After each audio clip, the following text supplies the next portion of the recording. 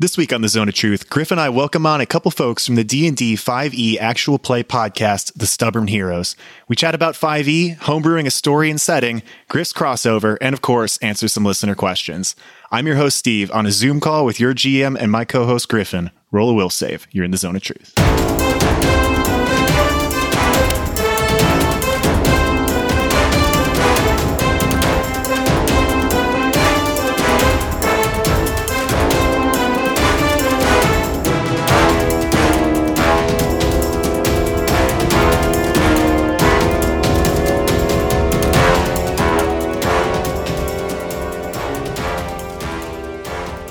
We're back. Yeah, we're back, baby. We're back with a good one today, I think. Oh, yeah, I'm excited. I'm calling. Not often do we get to talk about 5th edition. We don't. Basically never. Basically never. Almost never do we get to. Yeah, but let it be known, I'm calling the shot now. This is going to be a good episode because we got some great guests. Absolutely. But before we get to them, what are you drinking, buddy? Oh, I knew you were going to ask it. So I am drinking a beer from Belt and Suspenders Brewing back home in Chicago. This is an IPA with grapefruit added. I actually don't see like a name on here of the beer itself, so unbranded. How exciting is that? I mean, exciting or potentially harmful, whatever floats your boat, man. It's pretty interesting. We'll see later if it's harmful, but for now it's good. How about you? I am drinking a North High Honey Wheat. I think you left this at my house, so. Oh, yeah. Thanks, bud. No, that's cool. I'll Venmo you after this. Okay. Send me the request for like $2. I mean, I'm gonna charge you for the 2 weeks of running my refrigerator to keep it cold because it's been sitting there for a while. Yeah, I guess that's a fair point. That probably evens itself out. Yeah.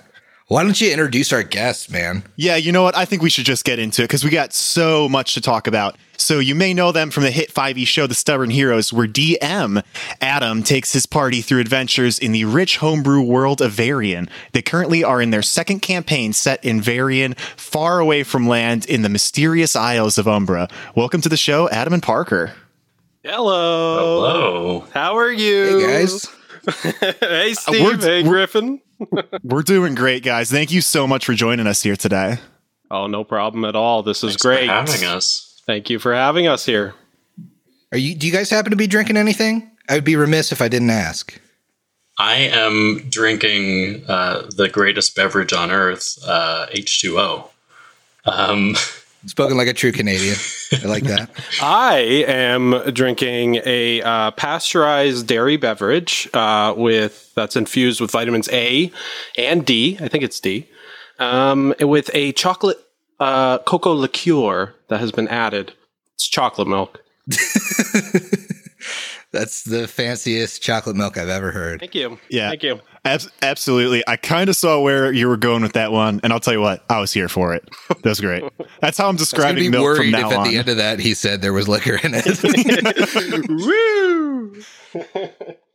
No, drinking is just not something that comes naturally to me, you know. So I'm totally for it. I do drink once in a while, but I mean, it's just not something that I do casually. I'm quite boring in that way, unfortunately.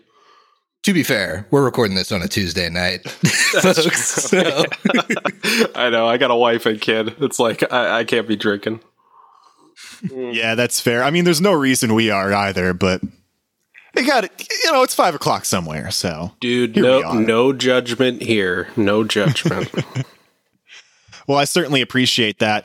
Really glad to have you guys on. Super excited. This has been a long time coming, but I don't know that all of our friends are quite familiar with you folks. So do you two just want to introduce yourselves and just talk a little bit about the show before we hop into the meat of this episode tonight? Absolutely, yeah. So my name is Adam. I am the Dungeon Master, which, you know, it's a little bit different. I assume, Griffin, you like to call yourself a Game Master? Absolutely. Okay, yeah, maybe for legal reasons. Yeah, so Dungeon Master is just the title that I've always gone with. So yeah, the Stubborn Heroes started back in 2016. It was a group of 5 of us. We all worked a job where we traveled. We stayed in a lot of hotel rooms, lots of shenanigans.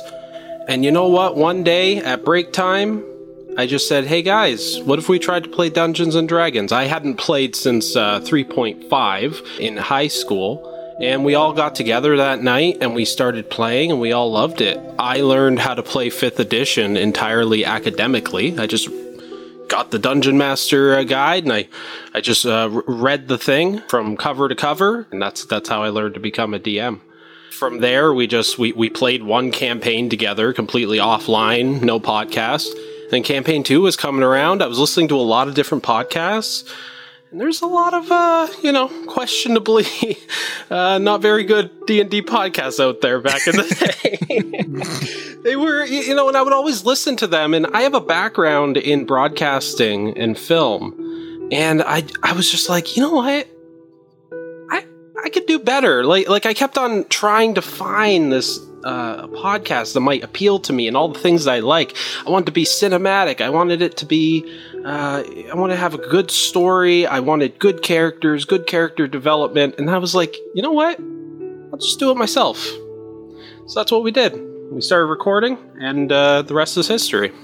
Absolutely love it. That's awesome. Just looking out at the world and saying, I can do that, and I can do it better than most people out there. Well, you guys are crushing it. I listen to the show. It's good times. I know Griff has as well. He loves it. So, mission achieved. Griffin, I think you've mentioned that you listened to our Halloween special, which, by the way... I did, yeah. I really enjoyed that. I like the one-shots you guys have done for Halloween particularly. I listened back. Just a good time. And when you were telling me how it tied in, I really enjoyed that tidbit too, because I wasn't there yet when I listened to the Halloween episode first. I might have spoiled myself, but yeah, no, with the Halloween specials have to be some of my absolute favorite ones. And I know you said the word one shot, but just the way that I run my games, I don't really do one shots in the way that other people might do, where it's like one bubble story, doesn't affect anything else. Whenever we do one shots, they're always canon with everything else that's going on. And if I can, like, for instance, the one that you listened to, I believe, was our alien episode, right? Yeah. So Halloween this year, we did sci-fi, we did Alien. If I can just interrupt for a second, do you mean like a riff on like the Alien story or the Alien RPG that's out here? I'm just curious because I need to listen to this because I love Alien. It is a riff on Ridley Scott's classic Alien. It even takes place within the same universe. It's a crew that's headed on what we called the ship was called the Substromo. And they were headed into deep space on a mission. They had just picked up a mysterious cargo. I'm sure you can guess what it is. And disaster strikes. So we kind of throw out the rules in a lot of way. Whenever we do our Halloween specials, I always tell the guys, your health doesn't matter. You can try to use your spells.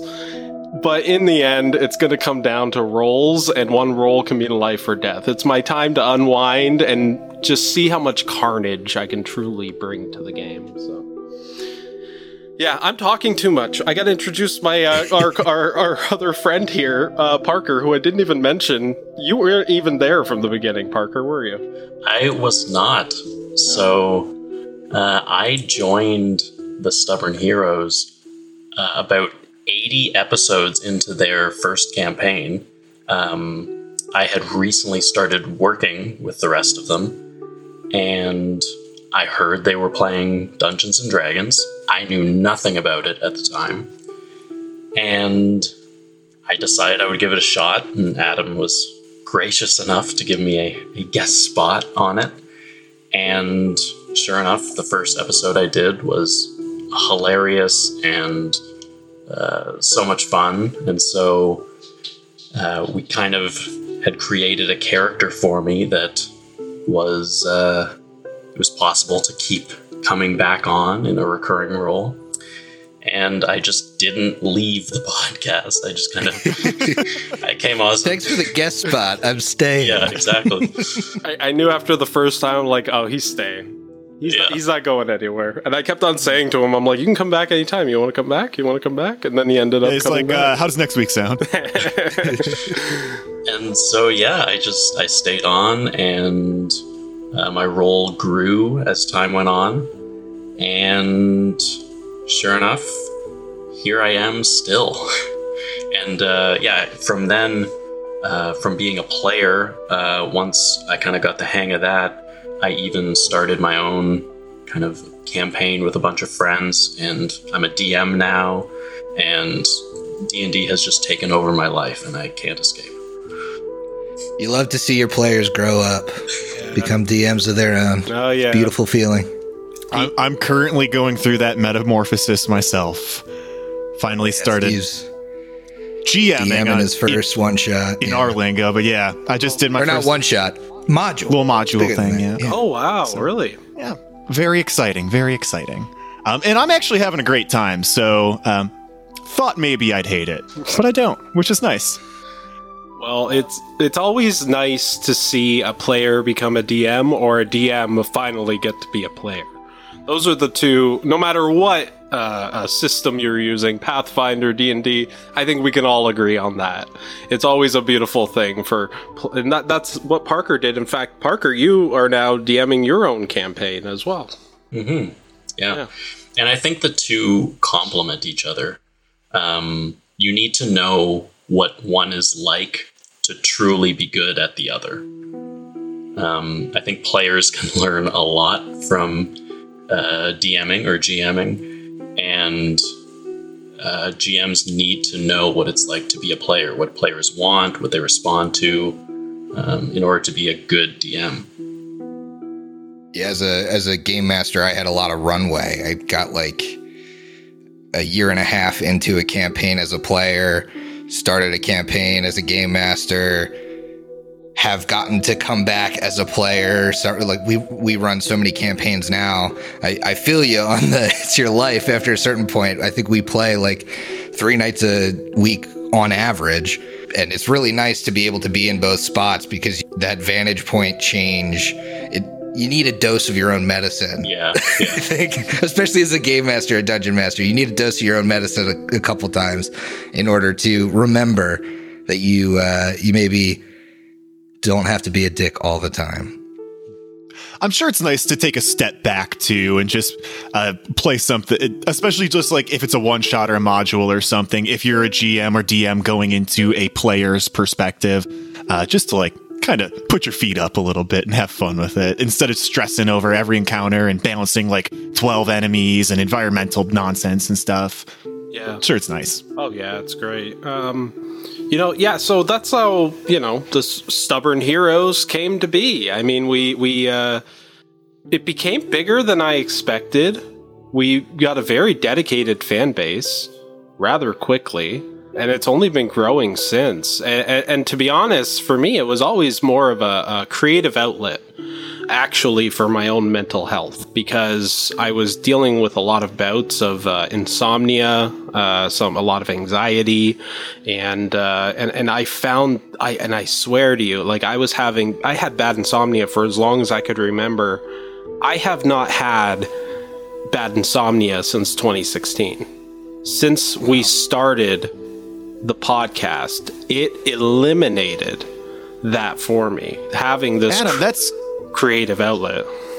That blows my mind, because if anything, I would think you'd be stressing more. No, I mean, because instead of going to bed at night and thinking, okay, this bill's due, okay, I got to do this tomorrow, here's a list of what I need to get done, and I'm just up all night, I'm thinking about an encounter I'm going to throw the guys into to try to murder them in the most painful way possible. Or I'm thinking... It makes you sleep like a baby. And it makes me sleep like I fall asleep, and there's meanwhile, no...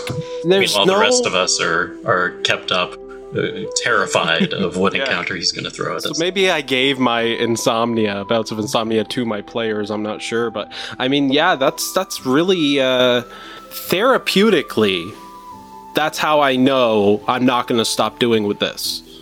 It was more of a hobby at first. It's kind of become a bit of a second job now, for sure, especially now that we've opened up the business side of it. But it's not something I'm going to stop. I love every second of it. I love every second of editing.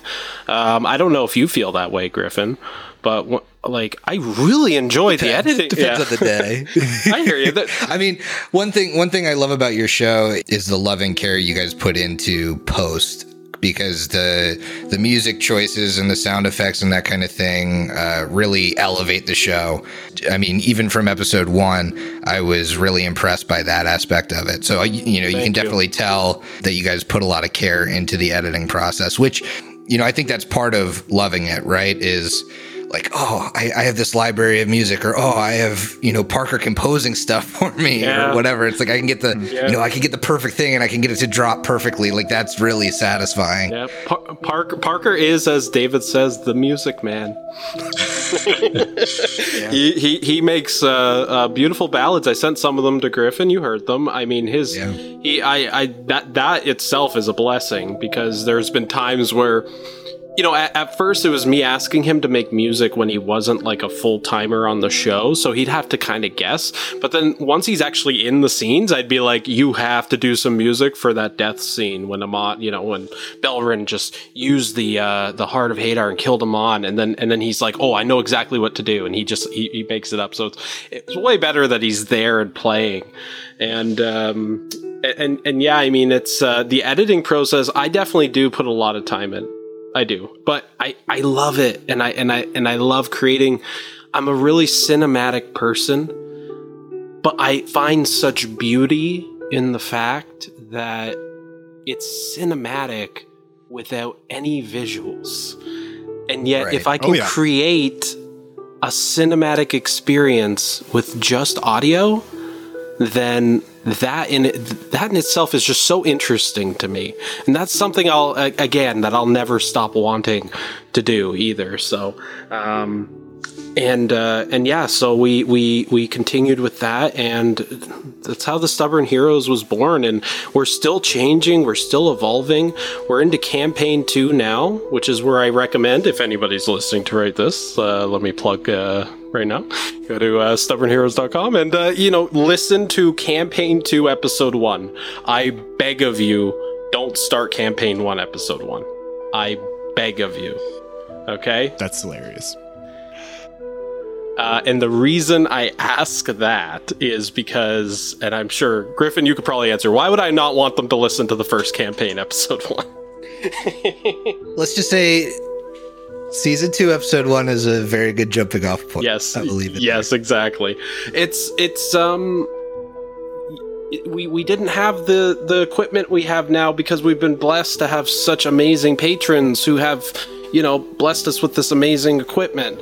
We literally, when we started, were recording on an iPhone that was hung on like this makeshift thing, and like we were in a hotel room with blankets just trying to hold in the audio. We've come a long way since then, but we want to go way further. That's for sure. Yeah. It's really nice to be able to put, the learnings of 100 some episodes into the intro to a new campaign. Like, you can definitely tell the amount of polish on the new one. It's like, okay, yeah, if I want to hook somebody on this series, that's where you set them up. Yeah. But we're kind of feeling that too with launching a second show soon. Is like, we've learned a lot in 2.5 years. I'm excited to kind of flex on that, like episode 1 of the new thing. Because you know what? We put our heart and our souls into these things. Like, I put my I put everything I am into this show. I really do. And I put it out there. And it's just amazing when I hear feedback like that. It means a lot to me, Griffin, actually, that you were just saying that you enjoyed and that you noticed the cinematic side of it. That means a lot to me. Thank you. Oh, yeah. No problem, man. Yeah. I always love... I wouldn't say it if I didn't. Yeah. All right, folks. Well, let's just jump into the meat of this thing because, Adam, you've kind of already alluded to it. I want to talk about, first the beginning and then what you guys are producing now, what's going on in your world. I just want to kick it off with a pretty simple question.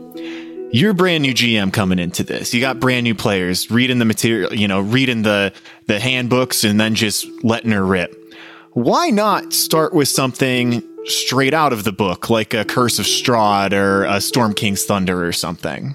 Because I never enjoyed my previous experiences playing somebody else's work.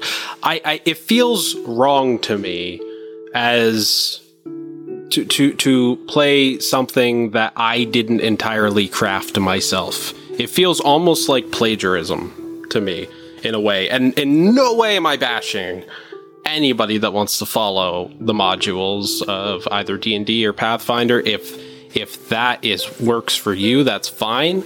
I simply mean personally, it doesn't feel right. I've always been a storyteller, somebody who wants to tell my own sort of tales of whimsical fantasy. And so I mean, the moment that we decided we were going to start playing, a million things came into my head. I just thought about the world. I thought about the universe. I thought about the history. I thought about this character, this character, this character. And I was like, there's no way I can go do anybody else's thing. I want to do this myself. And yeah, so I mean, that's kind of where I'm at with that. To chime in there, running my own campaign, I felt the exact same way. But that's not to say that you can't unabashedly steal all the content you can from all of those modules. Mm-hmm. Whatever that quote is, good artists borrow, great artists steal. Like I'm a book nerd, so I have all of the modules. I have every 5e book in existence, just because I love reading through them, looking at the artwork put into them, looking at the different settings, the different items, the different environmental effects, all of all this content that they're giving out, and just rework it and think, how can I use that in my campaign? And it's the same thing with television, with books, with movies. You see the new Star Wars movie, you see something cool in that, use it. Take it, rework it into your own campaign. That's why art exists. I mean, yeah. Inspiration comes from absolutely everything that we ingest in media, and he hit the nail on the head. I mean, in campaign 1, at one point on our show, the guys traveled through a portal and ended up in Times Square, New York City, where they met Vin Diesel and went to see Cats on Broadway. Okay. So I mean, you're checking a lot of my boxes. Get come back into campaign 1. I'm back in. It's so I mean, that is the sort of crazy shit that I live for. I mean, if we can make something like that work, but continuity is so important to me too. You know, like if a character sounded one way before, they have to sound that way again. If I used a certain musical cue with a character at one point, I have to use that musical cue again. And I like to tell these big, sprawling stories with tons of little threads, and I like to tie up those loose ends. It's one of the most satisfying things as a DM, is to just tie up all of those loose ends. You gotta plant the seeds, and then you gotta harvest, baby. Exactly, and I planted so many seeds in campaign 1, and with campaign 2, we wanted this fresh start. So the guys, campaign 1 takes place. Do you want me to talk about the campaign in general now, like the specifics of it? Let's do that. Yeah. So campaign 1 takes place in the realm of Varian. When I started it, it was like, okay, all of campaign 1 is going to be focused on world building. We're going to build this world together. So let's start with one small little town. We started with the town. I called it Preston. The guys went there. And then we elaborated, and I figured out what that entire continent was. And then by the end of the campaign, we had 4 or 5 different continents with tons of different cities the guys had visited, a big sprawling epic story, and a whole history that slowly developed over time that I didn't have 100% from the beginning. There definitely was a lot of things that I did, but I sort of, I weaved back and forth. It's a completely different thing than from the beginning. So then campaign 1 ended, and I'm like, okay, I've made the world. Now I want to tell a smaller story. I want to tell a more character-driven story. because the first one, like I said, they went out to New York City and, went to Cats.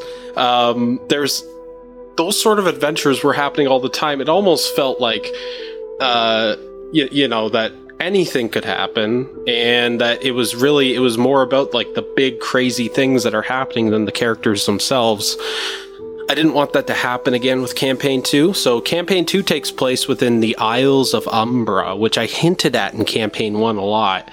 And it's a continent that has been kept away from the rest of the realm for thousands of years, as it was protected by a mystical fog that was created by the gods. And 20 years ago, this fog disappeared. Now, people have been known to talk about this place like it's legendary, it's mythic, like, is it real, isn't it real? So now suddenly the entire realm of Varian is coming into this place that has been known as myth, hasn't been touched in 5,000 years, and its people have had their own history. So I almost got to create a whole new world that was completely unaffected by any of the events in the first campaign. And we really focused and honed in on the characters and their backgrounds. For instance, Parker, you want to let them know who you play in the show? Sure. I play a dragonborn sorcerer named Tyrannus. And Tyrannus was a very simple dragonborn. He lived in a lighthouse his whole life with his adoptive father. And me and Adam spent a lot of time working on that backstory and all the small details of it. And he's kind of swept up with these other adventurers and just kind of forced into this role. And he's very reluctant, actually. And he's very dedicated to his god. And he's kind of just following what he believes his god to be telling him. And so it gives me a chance to just kind of focus on that aspect of this character and explore that, and what would he do, what is he willing to do for his god, and what's his relationship with these other characters who have these completely different lives than he's led. He's a very isolated, solitary person. We have a very diverse cast when it comes to the characters. I was just about to say, Parker, you play a very good straight man to the rest of your party, and I think that's something Steve can commiserate with you about. That you're both your characters are kind of like the straight man in a group that is very diverse, but in some ways very out there. It almost seems like you're, especially playing with you, that you've been like kind of the ground and kind of the also the compass in terms of like, hey, we actually need to go do this. And I just wanted to say you play that role very well. I appreciate that, but also it is a 180-degree turn from my previous character in Campaign 1, who had at one point multiple personality disorder.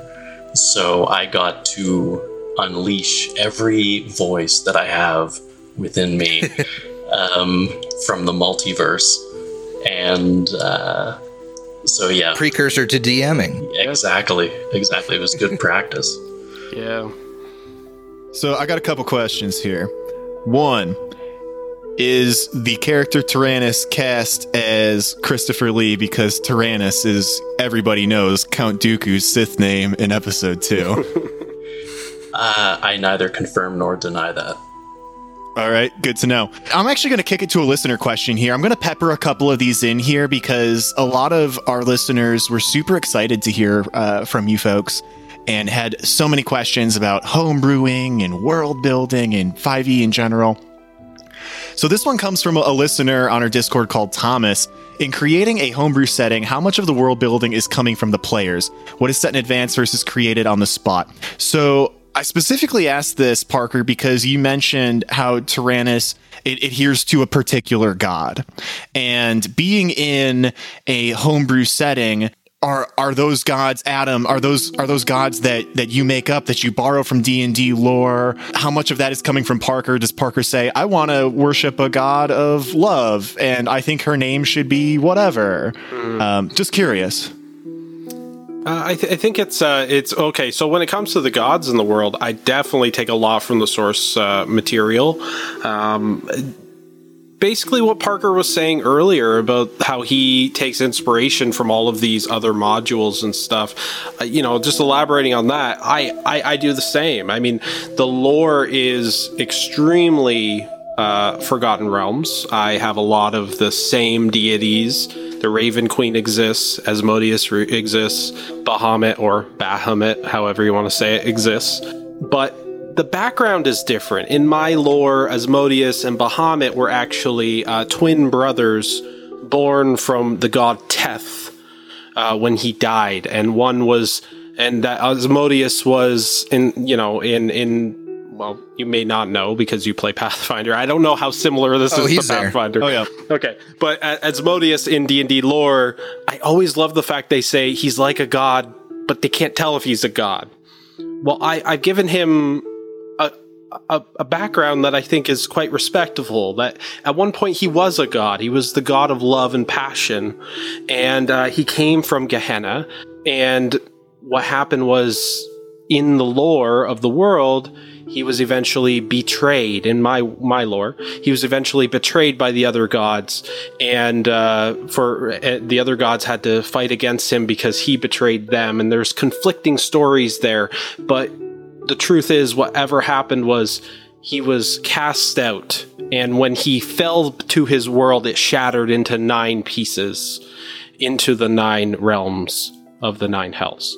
And that's the lore for Asmodeus in my world, while the truth being, and then, I sort of put the truth somewhere in between. Me as a DM, I know the world is conflicted on what actually happened. In my world, I know Asmodeus fell in love with Celeste, who is a goddess that I made. I didn't make the name, but she's the goddess of angels.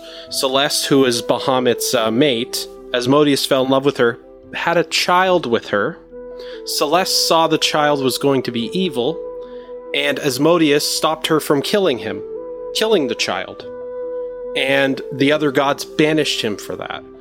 I like to play on this idea that good and evil are really, it's not so black and white. I firmly believe in my lore and my world building that a good person is capable of horrifyingly evil acts in the name of good, and that evil characters are entirely capable of acts of compassion and love. So in my world's lore, like I take a bit of what's out there, and I sort of put my own mix on it, and I put my own spin on it. And if you are world building, like I said before, start with one town. Start with one town. A lot of people get overwhelmed. Just start with one town.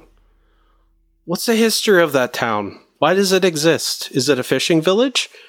What are they famous for? What religion do they go by? What's the bartender's name? And then just work from there, because that's how I did it.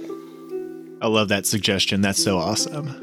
I'm sorry, and you might have mentioned this, or you might have answered this question earlier, but is that how you came up with the world of Varian, that you started from a spot and built out, or you had...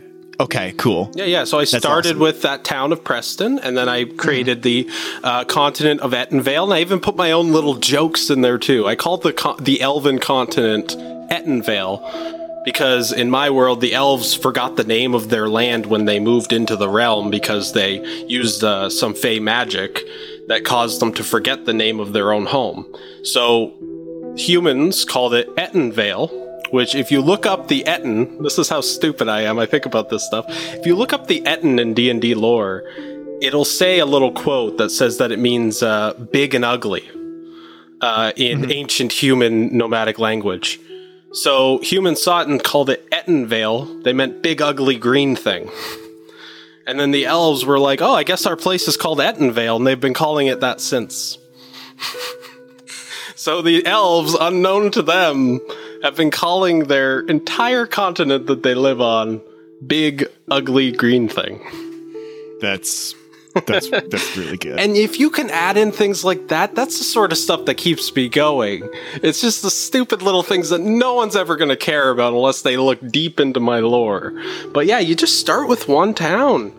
and build out and do the next town, then move out to the continent. You don't need to know, like I said, that I didn't know from the beginning I was going to make Asmodeus try to stop his child from being killed, and that's why he was banished. I didn't have any of that when I started. That all came way later. Way later. Mm-hmm. Start with that, and then just start with one town and start with your characters. Like Tyrannus worships a god that I made entirely myself, named the Tempest. And the Tempest is the god of storms. And he's a mysterious god, and there's a lot of religious dogma for and against the Tempest, which actually you're just discovering right now, aren't you, Parker? I don't want to spoil too much. Well, when I came up with the idea for Tyrannus, I told Adam I want him to worship a god, and I just said a god. And so Adam suggested, okay, how about a god of lightning and thunder? And then we kind of went back and forth on it. Okay, what would this god be like? I want Tyrannus to be this way, so perhaps his god reflects that. And so there was a little bit of a collaborative process there, even in creating the Tempest. And from there, I've just been exploring, kind of the ideas that we put in place from the very beginning. And as a DM, the other side that he doesn't see is while I'm having that conversation with him, I'm also speaking with Billy about his character, and I'm speaking with David about Bonnie and her background, and I'm like bouncing back and forth between them going, ooh, this'll work because this guy will discover that he's actually connected to this thing, and she'll discover that he's actually connected to this. And, as a DM, I love being in that scape. It's like you're in the Matrix, man. Spider weaves his web. Woo! All the zeros and ones. I'm reading it all, and I love it. Yeah, that's incredible. I love thinking about sitting behind the chair and having the conversation with Parker. Ooh, you're going to worship this Storm King or whatever. And then maybe a conversation is happening on the side with David or whomever that's, ooh, your parents were killed during a storm. And then when they come together later, it could be 50 episodes in the future. There could be a little tension there because, ooh, did the Tempest, have some hand in this other thing? So just, Stop reading my mind. I promise I have not listened to enough of the show for that to be a spoiler. I was making that all up. But so, Adam, I got another question for you. So if you were to just kind of generally characterize your world, how would you describe it? Is it an analog to Earth? Is it an analog to one specific region of Earth? Do you have a region for each different continent? Just to give some folks a little bit of an idea of what you're envisioning for the world. I want to try to represent in a respectful way as many different cultures as possible. And including, like, for instance, in my world, not only did I, because it's not enough for me to introduce just a whole new continent with my second campaign, I actually also introduced another continent that one of our characters, unfortunately, Griffin, you didn't get to meet Ray, and the character of Rasu on. And Ray, with his cultural background, we wanted to really put some Chinese lore into my world. So I created with Ray together, we created the Empire of Qing, which is, or the Qing Dynasty as it's known as, which is basically, it's basically China. I mean, we took all the mythos and all the legends of Chinese lore, and we've created a whole pantheon of gods there. There's stories and different cities. There's even a great wall called the Eternal Wall there, and we visit it in his origin story. And I try to be as absolutely respectful as possible in that. So, and it's not just that. I also, right now, I'm currently working on another continent.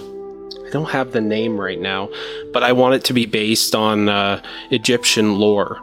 And I want it to sort of encompass the Egyptian gods as well. So I mean, I'm always the realm of Varian is a real mishmash. Am I saying that right? Mishmash. Thank you. It's a real mishmash, and this is a real melting pot of just a lot of different things. And yeah, so I mean, it's an amalgamation of all these different sort of cultures and their worlds and stuff, and I basically just separate them by geography. That's what I do. Sure enough here. So when you're coming up with this stuff, I'm going to kick it to another listener question here, or at least part of one. This comes from a user called Trafalgar. What books, movies, or settings inspire you in your world building? So you just mentioned, hey, let's make a China analog continent. When you're doing something like that, was there any media that inspired that, or do you have any notable media inspirations for other parts of your world? Definitely. I mean, I'm very influenced by books and video games and different movies that I've watched before. I get a lot of inspiration from World of Warcraft, which I have played my entire life. If my character were a child, he'd be in high school. That's how long I've played World of Warcraft for. But well done. Although it's Japanese lore, Ray and I, when we were making it, were playing Ghosts of Tsushima. And the character of Rasuan, although not a samurai, we had this conversation about just like the warrior spirit and how that pretty much translates very well between Ghosts of Tsushima to Chinese mythos. So Ghosts of Tsushima was a huge inspiration for me and Ray when we were developing the character of Rasuan. Although he is not a samurai and it's not Japanese lore. I just want to say that because there is a big difference. But I'm also inspired. Gosh, let me get back to that because I'm trying to think of all there's so many different things that inspire me. But for some reason, I'm blanking on some of the names of the show. Hey, man, that's cool. How about we kick it to Parker then? Yeah. What you've played a couple characters on this show now. Do you have any specific media inspirations that you have for any of your folks? I was about to say this isn't character based, but as a DM myself, I often get inspiration from sci-fi. Which is a whole different universe than fantasy per se, but I've always there's a quote by a famous author, and I can't cite it exactly, but it's something like any sufficiently advanced technology is indistinguishable from magic. Just to say, if something is far enough in the future, it's incomprehensible to us. And so oftentimes when we're watching sci-fi or when we're reading sci-fi, there'll be some cool bit of technology that is just like, oh, that is so cool, I want to steal that. And so you just really all you have to do is transfer it into the realm of magic and it fits perfectly. Like it's almost a flawless transition. So I steal so many different things from sci-fi movies and sci-fi shows and just make them magical artifacts in my own world. And I know Adam does the same. We both have a love for sci-fi. And even it doesn't even have to be sci-fi. It could be superhero movies, superhero shows. Just take a superpower, put it into an item, boom, there you go. Now I feel so stupid. I really like the way you guys homebrew items as well, because coming from Pathfinder, where magic items are like necessary to your build in some respects, and so everybody takes certain magic items and they're prevalent in the world. I know that 5e is much more limited in terms of magic items, and so it's been really cool. I mean, even just working with Adam on the items for my character that I played for a couple of episodes, you guys put a lot of thought into the homebrew of these magic items. So seeing that it's, sci-fi based, or in a lot of respects, like super thematic, is really cool. You guys bring these items that almost always seem like, if this is a magic item, it's almost like an artifact for folks, in the way that it is either highly tailored to that character or is something that is just beyond what a normal item would do. So you said you have sci-fi influences, but how do you build that into a functional thing? Well, look at, if anyone's familiar with Critical Role, Matt Mercer recently came out with his own source book where he introduces a new class, which is based around the exploitation of gravity. Where would that class be without, say, movies like Interstellar or 2001: A Space Odyssey? Like, clearly he is influenced by sci-fi and the bending of time and space by relativity. And so it doesn't even have to be a specific object. It can be a whole class that you base around a concept, like bending time. When you approach the mechanics around it, though, are you trying to find an analog in 5e rules that most fits, or are you completely bending the rules then and saying, okay, well, this item just does this thing? Well, it's always a good idea to, I know I do this all the time, I'm constantly looking through the stat blocks of monsters, or I'm looking through lists of items, even things that are similar, and say, okay, how did they design that item? And can I make a copy of that and then just slowly tweak it in order to make it balanced? Because you don't want to throw in an item that just, this is the atomic bomb that I just gave to my characters. and I think that's where D&D Beyond has really changed the game in that way, because it really is this like crowdsource of just this hive mind almost. You can get opinions from anybody. You can make any item you want, you upload it, and anybody can download it and try it out and let you know what they think about it.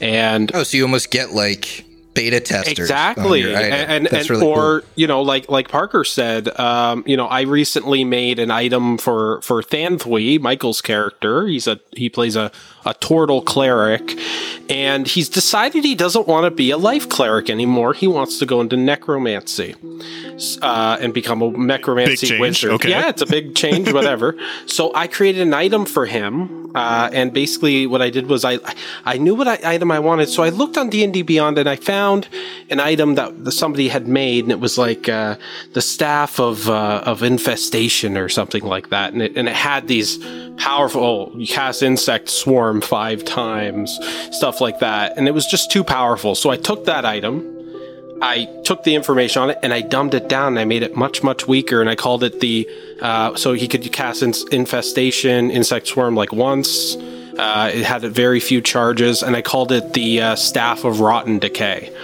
And so I mean, I've done exactly what Parker said. Oh, by the way, I have answers to that question earlier because I thought about them once he said sci-fi. Of course, the Mass Effect series has been a huge influence on me. Man, are you getting the remasters when they come out? Obviously, yes. Hell yeah! Come on, I'm Paragon Shepherd all the way. And obviously the Dragon Age series, BioWare was top of their game back then.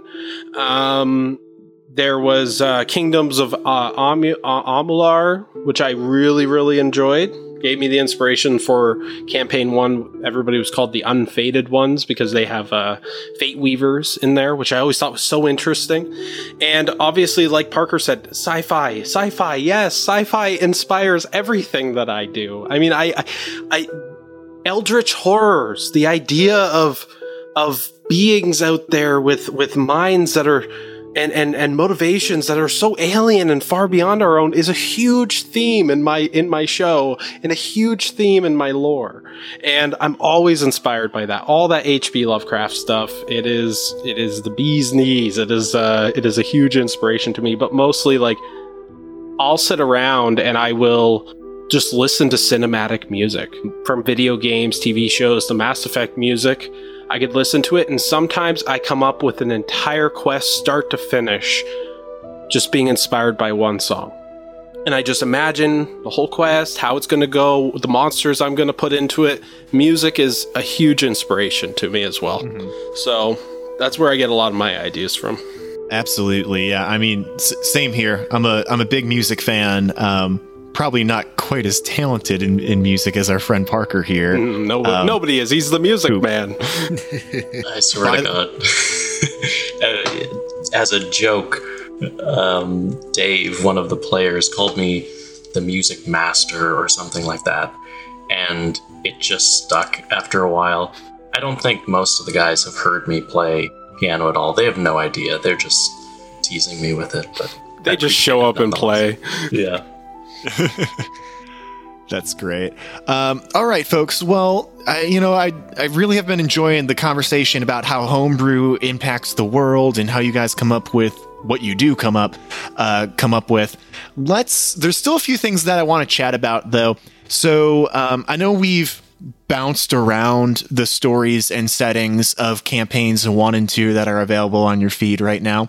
But can one of you guys give me just like a 1 to 2 minute quick, pitch, spoiler-free pitch on what's going on? What are the hooks for these stories? What's going to get somebody excited about listening? Diesel, New York, Cats, campaign 1. So we can skip campaign 1 because we know. Sorry, I pitched it for you guys. Hope you don't mind. Everyone's tuning in for it.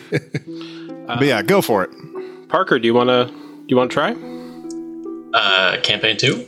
Campaign 2. What are the big hooks? And then I'll go after if I feel like there's anything you missed.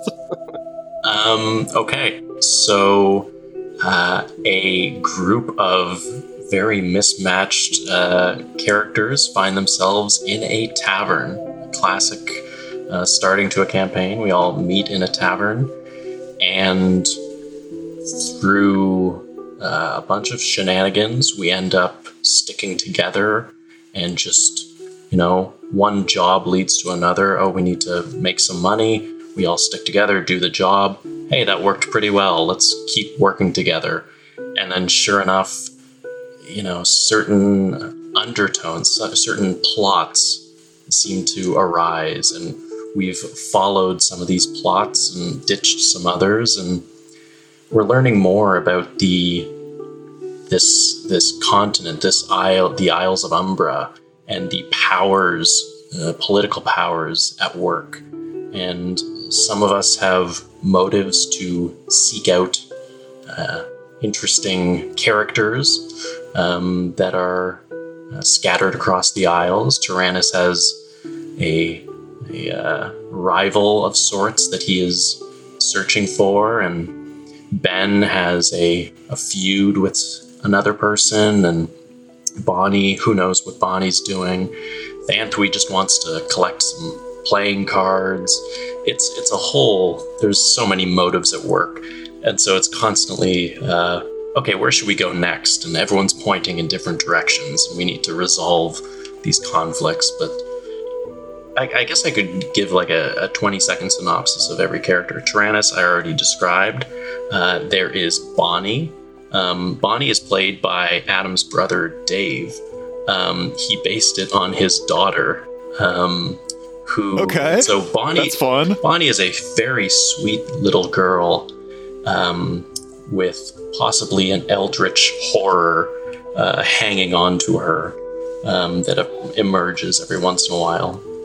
Very adorable, though, if you stay on her good side. There's Benjamin Grimshaw, who is your classic cowboy character, who recently was possibly bitten by a werewolf. We'll see how that goes. There is Belgrath, a little goblin who often hides in a suit of armor in order to avoid... Or a bush. Yeah, or a bush. And he's a collector of bones. You'll often see him looting the bodies of creatures we've fought in order to make more intricate suits of armor for himself. There's Thantwi, the turtle, who loves collecting cards and who, as we've seen, is going down a darker and darker path with each passing episode, turning to necromancy as his latest interest.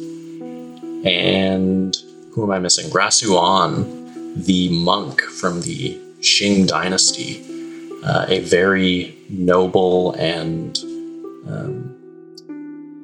kind of solitudinous character. He's often seen as kind of the moral backbone of the party. And with him gone, everything is just running amok. And I'm afraid that Can I say the name of the character that you play? Absolutely. Oh, okay. This comes out. We're getting there, yeah. Oh, okay. Sorry. Then unfortunately, you didn't get to meet him, Griffin. But I think there would have been some fun interactions there. Just overall, the theme, the main things going on in the continent, it's like there is the blood moon, which is this mysterious celestial event that happens where the moon turns blood red once per year. And during the blood moon, beasts and creatures of the night become feral and angry and consume the souls of the living. So that's happening. Ahead of that, there's a bunch of political intrigue going on because there's 10 noble houses who are all feuding with each other. And then across from that is this ancient war that seems to be going on between the storm god, the Tempest, and the Old One who lives and is chained to the bottom of the ocean itself. And there's a lot of history there, a lot of dogmatism with the religion known as the Tempest Watch, and a lot of danger on the horizon for the party. I'll tell you that much right now. Sounds like fun. Love the colorful cast of characters. Very intriguing. Now, let's get to the reason everyone's here today. So, we got to get you on this show, but in exchange, we had to lend out Griff for a little while. And so, what's the deal with that? What's going on? What are we talking about here? Griffin came on the show. It was a real blast. I had a blast. It was so much fun. We recorded 3 sessions with him. By this time, I believe one of them would already be out. If you're listening to this late, all 3 are probably out by now. But yeah, so he came on to play a character. I contacted you guys, and you guys you guys responded to us, I think, within just like a few hours saying, let's do it. And that was very intriguing to me right off the bat. You guys had shown up in my feed. I listened to a few of your episodes. I really liked it. And I was like, I want to get these guys on my show. One or two of them.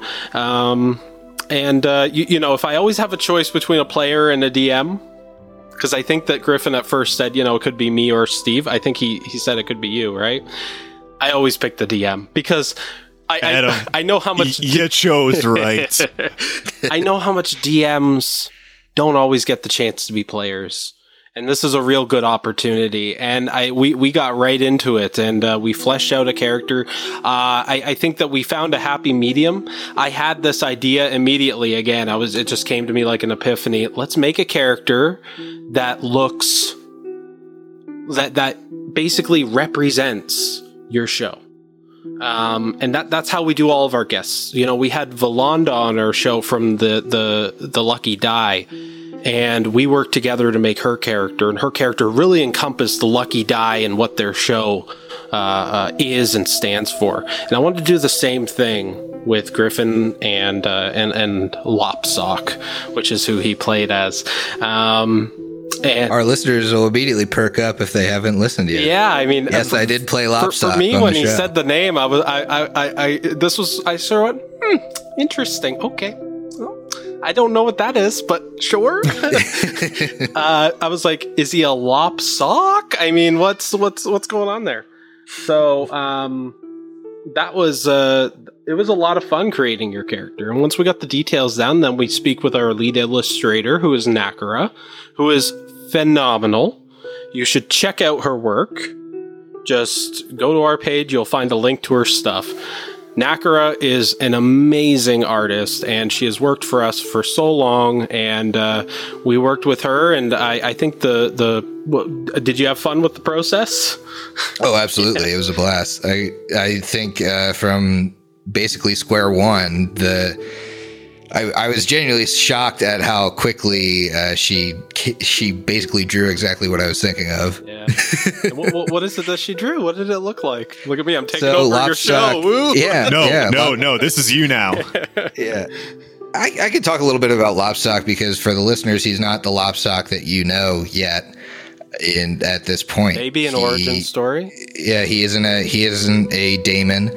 He is a cursed runesmith, and he is we talk about how visually he could represent the show. He basically, his head is the hideous laughter skull. So he has the busted side, and he's got gems in his eyes. I played him as Lopstock the Lush, which also is a nod to our propensity for the drink on the show, and he was really fun to play. He was a paladin hexblade warlock, which you start looking at things you could play in D&D, and you start to see the synergies there. So I had a lot of fun with him. I used the voice of the Lopper actually for him because I thought that would be a little bit more fun on the show. It's kind of for you guys. I know you haven't listened to everything we've put out, but the Lopper is a character that is in one of our player characters' head. He's a ghost, and so I used his voice for Lopstock just to kind of tie in the undead characters between the two shows, and I had a lot of fun with it. Adam, you let me really kind of run wild with the story implications that Lopstock would bring, and I thank you for giving me at least a bit of a roadmap for what I potentially would reveal. I'd like there to be surprises too. If you notice, I didn't tell you everything. I just told you the important things for the introduction. And besides that, I want the guests to feel like a player. I want them to experience what the players experience. I don't want him to... He peeked behind the curtain, but he didn't see everything. He didn't see the whole show.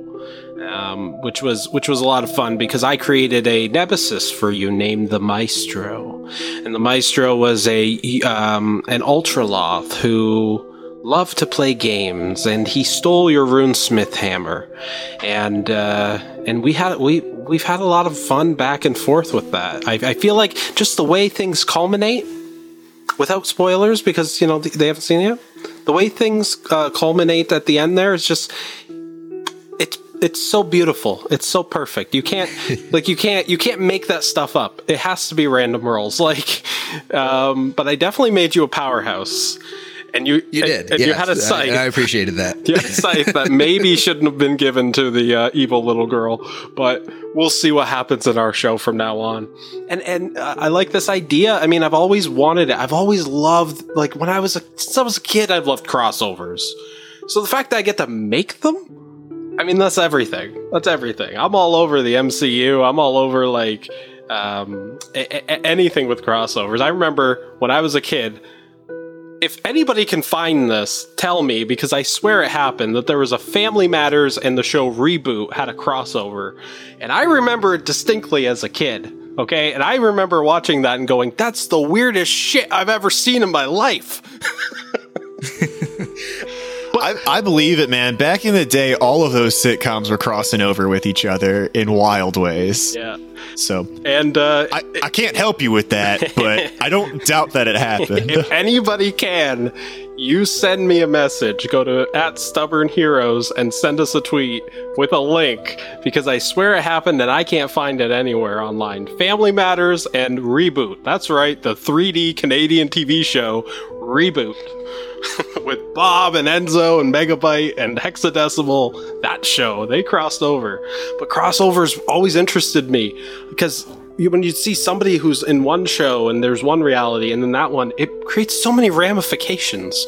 You're just like, wait, if that happened in that show, then that means that's canon with that, and that's canon with that, and it feeds into my love of continuity and all that stuff. Well, it was really funny when you were talking about, like, you were telling me, okay, here's kind of like the background of what's going to happen in the arc that you're going to be in. And I was like, well, what if we did this? Because that would work with the continuity of my show. And what if we did, and then we were, and then we kind of reached a point where realistically, by the time our listeners get to the end of the arc that I'm on, it'll kind of make sense where Lopsock is when you meet him in our story, which is really cool. Yeah, and we were kind of able to do that because the ideas mesh so well, and because we could kind of back and forth as two GMs and be like, hey, this works in my world, this works in your world. Because you know what? So time is completely relative. Who knows how much time may have passed between Lopsock and where he ends up at the end of this, if he survives, and the beginning of there. It's entirely like, I love giving the listener this sort of idea. Wait, what if it is the same? Yeah, and the worlds that we play in, I think, lend themselves inherently to do wild shit like this. Case in point, like in Pathfinder Mythos, there's also the game Starfinder, which is like the sci-fi version of Pathfinder, but it takes place canonically way in the future. So, space travel exists and you can go to different worlds and do all sorts of fun stuff. Long-winded way of saying there is a class in Starfinder that's very sci-fi inspired, that's called the Witch Warper, that like tears between realities and pulls stuff in. And, if your weapon does fire damage, well, in an alternate reality, maybe it did cold. So I'm going to whack it and make it do cold. And maybe you're fighting something that's weak to cold. Anyway, so there's canonically other realities and an infinite amount of worlds out there. They literally have a power called Infinite Worlds. Multiverse is just so much fun to play with. That's a whole scape. I absolutely love it. So that's where we're living right now, where we can have a Lopsock, this daemon creature who's wreaking all sorts of havoc in Abaddon, who has had a past in a literal D&D homebrew 5e world, and I love it. It's fun. Yeah, it's so much fun, and that's what I try to do with the other crossovers that are happening in the future as well. I mean, I love this idea of almost like the guys just stumble upon this new character who has their own motivations, their own arc, and they help them resolve that, and then they learn something. Everybody has changed. It's the hero's journey, right? And by the end of it, they feel that they've learned something, and also that character is fundamentally changed as well. And who knows if that's the end of Lopsock's story on our show. No, I gave him an item. You just give me a call. Yeah, exactly. You just literally is like, you just give me a call. Good stuff. Well, I know Griff had a whole lot of fun. I am so excited to be hearing these crossover episodes. Whereabouts can people find Griffin in the timeline here?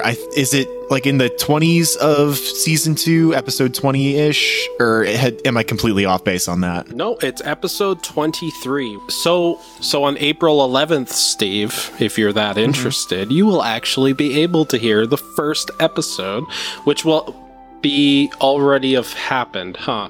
So it's yesterday. It's yesterday as of when this comes out, but yeah, it's already out, Steve. You can actually, holy crap! Yeah, wow, you could go to episode 23 and listen to the first episode of Lopsock's journey, or if you want to, you could start at episode 1 of campaign 2, listen to the whole thing, and then listen to Lopsock's first episode. Yeah, I'd probably suggest doing that because, I mean, you folks know how it is to listen to these like actual play TTRPGs. Like people, including myself, that listen to them just binge through them. So absolutely. 20 episodes. Griff's not coming in on like episode 300 and whatever. 20 episodes is not bad to get through. The episode, it's doable. I think just from being a part of a couple of sessions too, you're gonna want some of the pre-existing backstory with these characters to see how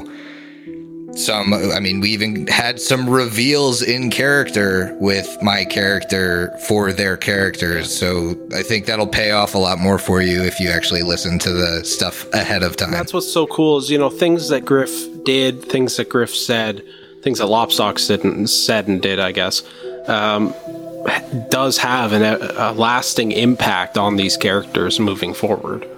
I don't think they're going to forget him.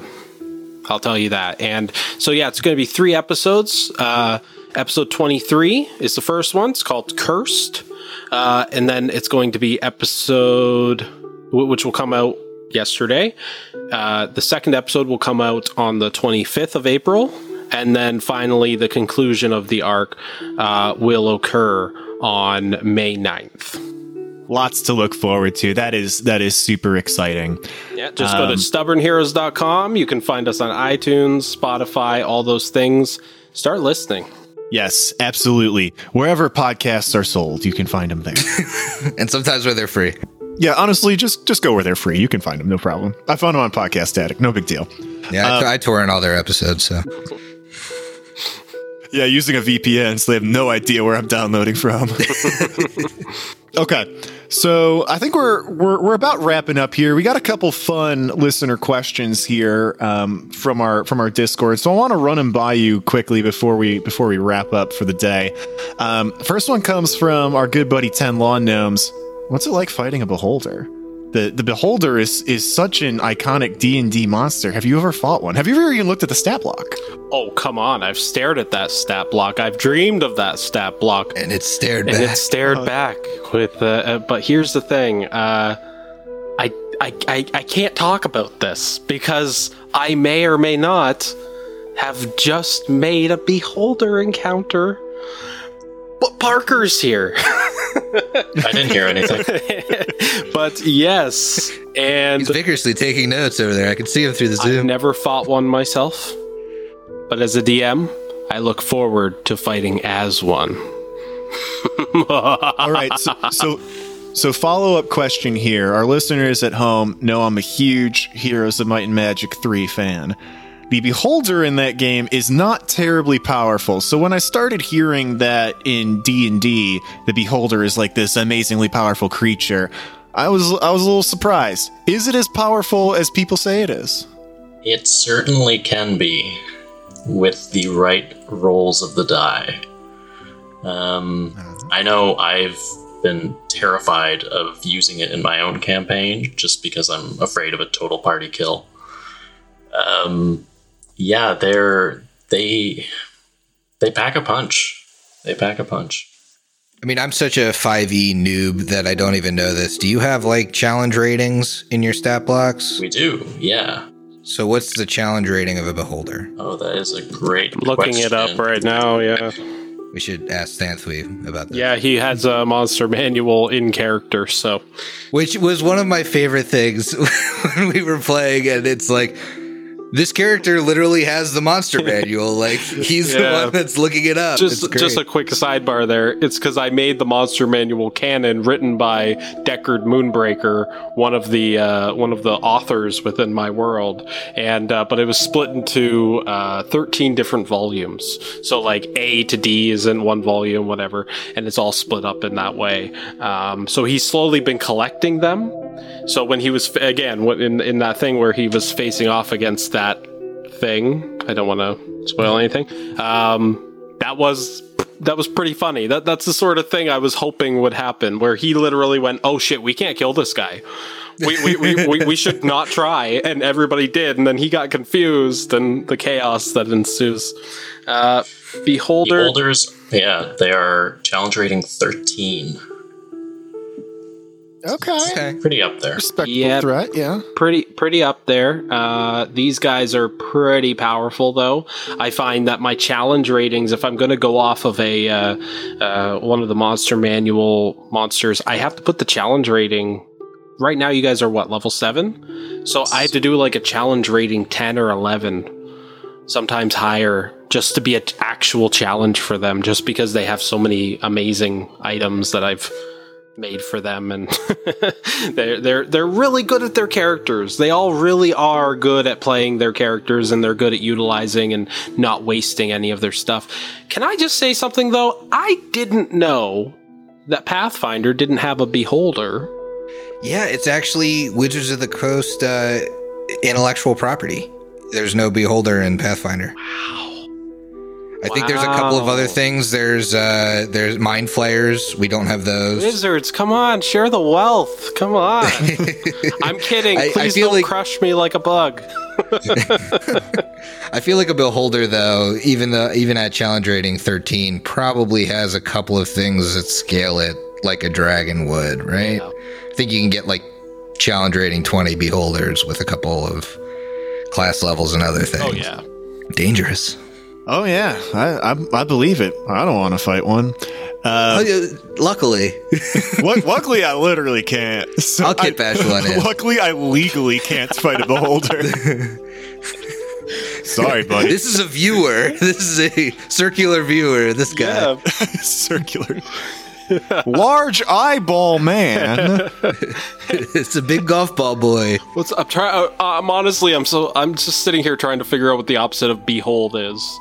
That was going to change the name to that. This is a withholder. It's a withholder. You'll never see what he's got. I was gonna say I'm surprised there's no like how Party City and like those cheap Halloween costume shops have like the rip-off. They'll have Captain America and it's like patriotic Superman. Yep. But like there's a space in between Super and Man, and you're like, okay, I see what you're doing. Ghostface from Scream, but they call it like Wraithface or something like that. Yeah. Mm-hmm. Yep. I'm surprised we don't have one of them. But all right, next question here. This comes from Trey Malare. How does Tasha fit literally everything into just one cauldron? I think she's just really good at minimalism. You know? Yeah, she went through military school, so she knows how to like roll up her sleeping bag in a really tight, like compact. It's like the density of a black hole. She believes in zero waste. Okay, so she literally lives with one wooden fork and one wooden bowl, and that's it. So she's There were a couple of Tasha jokes I wanted to make in episode 1 that I didn't get to make. Because the shop's called Hideous Laughter. No affiliation, of course. Yeah, she's a master at her craft. And let's be honest, she's the witch queen. She can just create pocket dimensions for every single item that she owns. Speaking of Tasha's Cauldron of Everything, though, what did you guys think of the actual book? Have you had a chance to look into it? First of all, and I'm sure Parker will agree with this, the artwork in these books is pretty much why he buys them. Yes. 100%. Yeah, honestly, I could just look at the artwork and be inspired to create a whole campaign just off of this artwork. That one scene, one piece of artwork in that book just really is amazing. It's that with the bear and the bird, and it's about the psychic aura. Yeah, psychic resonance. Or psychic resonance, and it's this artwork with a bear and a bird, and they're obviously their eyes are glowing. They have runes all over them. They're communicating with one another. I just think that's an absolute beautiful piece of concept art. Yeah, the book as a whole is one of my favorite source books. Like it's so packed with different content. The one we were just talking about was the magical environments. So one environment that they give as an example is an area of psychic resonance, where all of the creatures within a certain radius suddenly gain telepathic abilities and effects. So suddenly you're walking into a forest and all of the creatures in it have a human level intelligence and they can talk to you. Like, what a cool concept. As just I love that. Yeah, that's so wild. And that's only one of many. They also have like Haunted, the Infestation one. It's such a great tool for DMs. And I feel like it could also, even if you're playing Pathfinder, you could probably pick up Tasha's and get a lot from that, because basically you're rolling to yourself. and you're rolling, okay, what type of creatures are going to be in, and it gives you a lot of ideas on sort of like the psychic resonance thing, but also haunted. What are the characteristics of a haunted area? What sort of creepy things can happen if a player, gets too far into one space? Suddenly you hear whisperings coming from this end. Suddenly, 5 ghosts appear, and you roll on those tables, and you can create an entire encounter or an entire quest just by rolling on those tables. I fucking love a nice juicy table. Oh, it's so good. Tasha's is so good in that way. And the items, they're so godly powerful, but also just really inspirational. The Demonomicon that I introduced during the Lopsock arc there, the one that Thanthui is attempting to get for this witch who's going to teach him how to become a necromancer. I called it the Demonomicon of Vecna, because I imagine in my world there's this rivalry between Igwilv, or Tasha, as you might call her, and Vecna, the lich, one of the lich deities who are known in the lore. And I wouldn't even have thought to put that in if it wasn't for the Tasha's cauldron. It wouldn't be in there. I wouldn't have done it. I read the item. I was so inspired by it. Same with Bonnie's tattoo, Parker. I got that from Tasha's as well. It's just an amazing source book. Yeah. I don't know was that the question? Are we? I did ask what you guys actually thought. Oh, okay, good. Of that I was like, wait, book. are we still trying to figure out how she fits everything into her cauldron? Is this how we ended up here? Hey, it's where we got, but we did address It's true, the like question. source books, really. Yeah, that's how she fits everything. She just gets a bigger cauldron. Yeah. Makes sense to me. Well, we're going to bring this home with probably the most crucial listener question ever delivered to us here. This comes from Blart Daddy. Oh, would you love rather the name. have Love the name. Yep, very good. The people in our Discord that submit these questions keep changing their names to increasingly more and more ridiculous things. They keep upping the ante because they know we'll read the name. Yeah, exactly. All right, what do you got? A great tactic. What do you got, Blart Daddy? All right, well, I think you're going to like this. Would you rather have an army of kobolds mounted on a flock of flamingos or a cavalry unit of gnomes in kangaroo pouches? What? Do you need me to read that again? It's a lot. I do.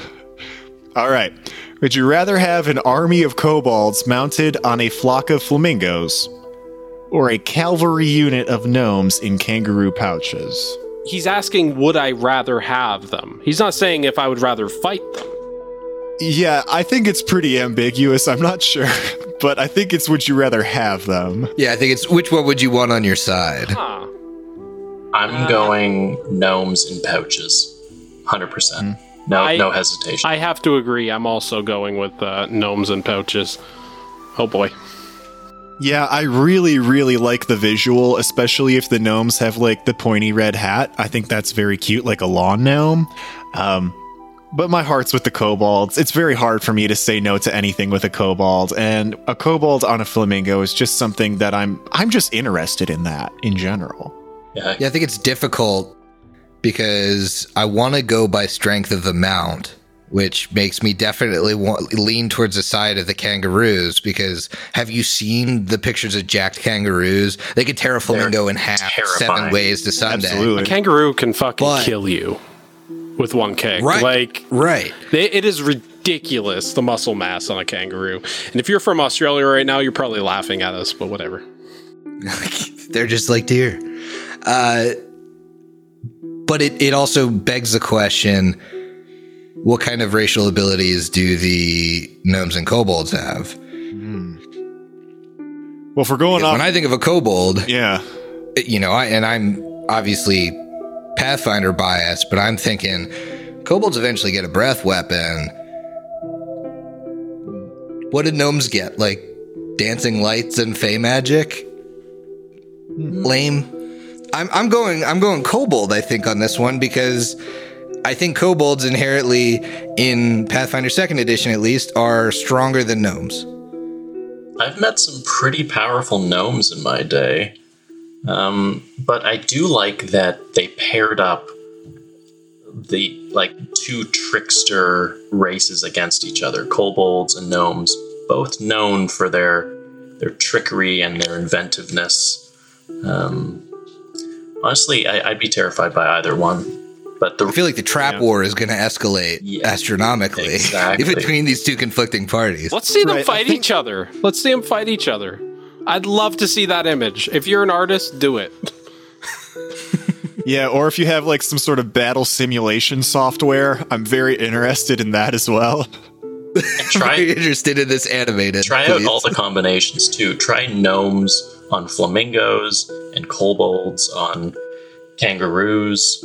You got the double K there. It's What we're really asking for is for them to resurrect that old Spike show, Deadliest Warrior, and bring it back with the most logical. That show.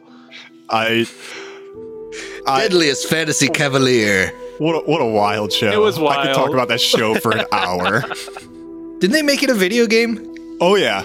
Of course it got so preposterous. Yeah. They just ran out of things to do, and eventually they had like zombies versus vampires, and they brought on, I think, Max Brooks for zombies, and then whoever wrote 30 Days a Night for vampires, and they both were just like making shit up to make their own side win. It had nothing to do with being a deadly warrior at that point. But it was what a wild show. That with D&D, some like fan monsters. Fiction. Oh, D&D monsters? Oh, okay, guys, we got an idea here. Great. Hold on. It started here. Deadliest Warrior. Hold on. That's amazing. That should be a thing. I think it would be really fun to pit things of equal challenge rating against each other and who's who of the. I mean, you could even do a bracket for a certain challenge rating. Like you could say, okay, we're gonna do CR8. Let's start with our 16 contestants and see who wins. All right. Well, clearly, Griff, we just have another Zone of Truth segment when I run out of shit to talk about. Yep. Perfect. Like I would love if the two of us could run like one troglodyte versus like one gremlin. Just actually, I'll do this as a plug for Jason Bowman, the creator of one of the creators of Pathfinder. He actually streamed a show where he created equal challenge rating encounters between teams, and he called it like I think it was called Maul. Yeah, it was Maul. And so he would, like, one team would be 4 goblins with, X weapons, and the other team would be like 2 ogre brothers, and they would, he would run both sides and see who won using his own mechanics. And it was interesting. I mean, it was cool because you could pick up the 2nd edition mechanics, and he was doing this like months ago where not a lot of people were super well versed with the mechanics, so you could pick up on the mechanics, but it was also just such a ridiculous concept that he did like a whole bracket of it. I love that. It's amazing. And he had the battle map and he streamed it, so like you had both sides, and he had one of his buddies help him commentate. It was really cool. It was really well done.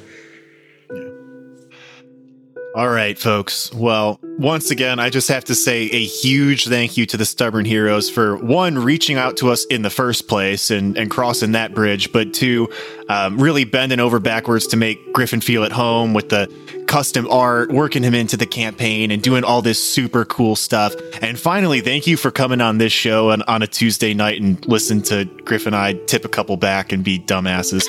But it was so much fun chatting with you guys tonight. Yeah, I'll tell you, Tuesday nights are not the best night for me, but it was also the only time in the foreseeable future that I had to do this. So I'm so happy that we did it, though. I think we had some good conversations, and it was really nice. Nice meeting you, Steve. I hope that this isn't the last time we speak. Maybe next time we do a crossover with your show, we'll bring you on. How about that? Ooh, I don't know if you're ready for that, because I could cook something up real fun. Uh-oh. Yeah, it was a lot of fun. Yeah, it was awesome. Yeah, I want to thank you guys again for having me, because it was just an absolute blast to be on the show. And honestly, like, I mean, I'll echo what Steve just said, but I was the one that was actually there. Thank you so much for making me feel like a part of the world. It felt really seamless to me, and it was really cool. Awesome. That's awesome. Honestly, really good to hear. That's what I hope to bring. I mean, just being kind, and being friendly. And I think we need more of that in the world. And why can't Pathfinder and Dungeons and Dragons come together? Okay? We made the Romeo and Juliet story, except for the death at the end, a reality. Okay? And we didn't have a single edition war. No. During this whole conversation, we didn't have a single edition. Why would we? 5e is all that matters. You brought on the two people who will not conflict with you on did it. on that at all. We'll say, okay, cool. You can feel that way. I'm not going to tell you one is better than the other. I think that can become a very toxic conversation very quickly, and I just you have made me want to try Pathfinder. I appreciate that. I've never. It is a stepping stone to even get somebody to say that. So I've never played it. I've never tried it. Starfinder, I'm super interested in. Oh, you should definitely as a sci-fi way of doing things, and I have played with an idea of coming out with Starborn Heroes, which would be. But I mean, I'm not saying it's happening. A great name. Yeah, I know, right? I'm not. Yeah, nobody steal it. Trademark. You know what? Cut this all out, Griffin. I don't want to cut it. No, it's fine. No, you absolutely should give these systems a try. I want to play some D&D one day. I know I never thought I'd hear myself say it, but I do. And yeah, we got to get something. We got to get something together. We got to play, whether it's just a game over Zoom or whatever. We got to make it happen. So, on that note, I do want to, give you guys just a couple seconds at the end to throw out some final plugs. Where can people find you? The website name, the socials, that kind of stuff. It's gonna be Parker. He's our social media manager, so I'm gonna give it off to him. You can find us at stubbornheroes.com. That is the hub for all of our social media. You can find out all about the podcast, about the different campaigns, about the crew. You can see some of our fan art. And as well, you can find us at Stubborn Heroes on Instagram, Twitter, Facebook, and you can find a link to our Discord as well on our website. And yeah, listen to us on any streaming platform.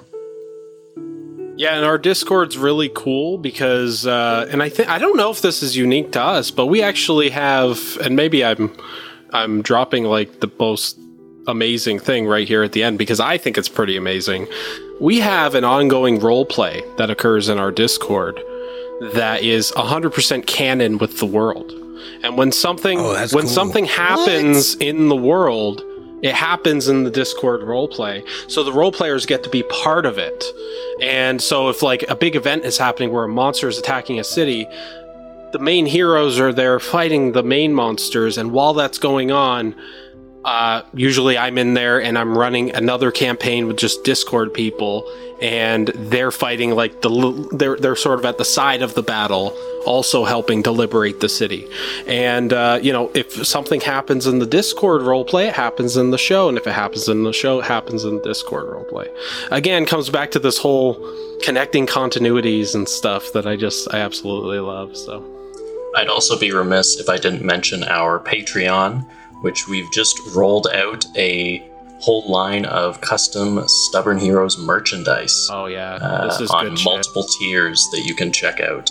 We're very excited about it. T-shirts, mugs, posters, stickers, even a hoodie. You get Parker to compose a song for you. Tell them that. And all, he needs more on his plate. Even if you if you donate high enough, being on the show for a one shot, which we've had already 3 $100 patrons come up this month who will be on the show in about 3 months' time. So it's we relaunched it. Parker and I and Nakara worked very hard for literally months working on this thing, getting it set up, and then we put it out there, and it was amazing. The response we had was beyond anything we could have imagined. It's very hard, especially with everything going on in the world today. I mean, I'm not going to ask anybody to give anything that they can't, but the fact that we have people out there who can afford it, and they can afford to give us a little bit of something to help support the show, is every single dollar is entirely put back into the show. We don't make money off of this. You know, we just, it goes back into the show, increases the quality, gets us new equipment, and pushes us forward. So even a $1 tier, it goes a long way and helps inspire us. So. Well, that's very cool. Absolutely. Be sure to check these folks out. A great, highly produced show, maybe a little different from what you're used to, listeners, because it is 5e, but it is excellently composed and excellently put together. And plus, if you listen for long enough, you're going to hear Griffin. So that's worth the price of admission anyway. Once again, Adam Parker, thank you so much for joining us. I got good news for you. You succeeded your will saves. You made it out of the zone of truth. Thanks for coming on tonight. And Griffin, is there anything you want to say before we wrap up? Finish your drinks. We'll see you in 2 weeks. Later.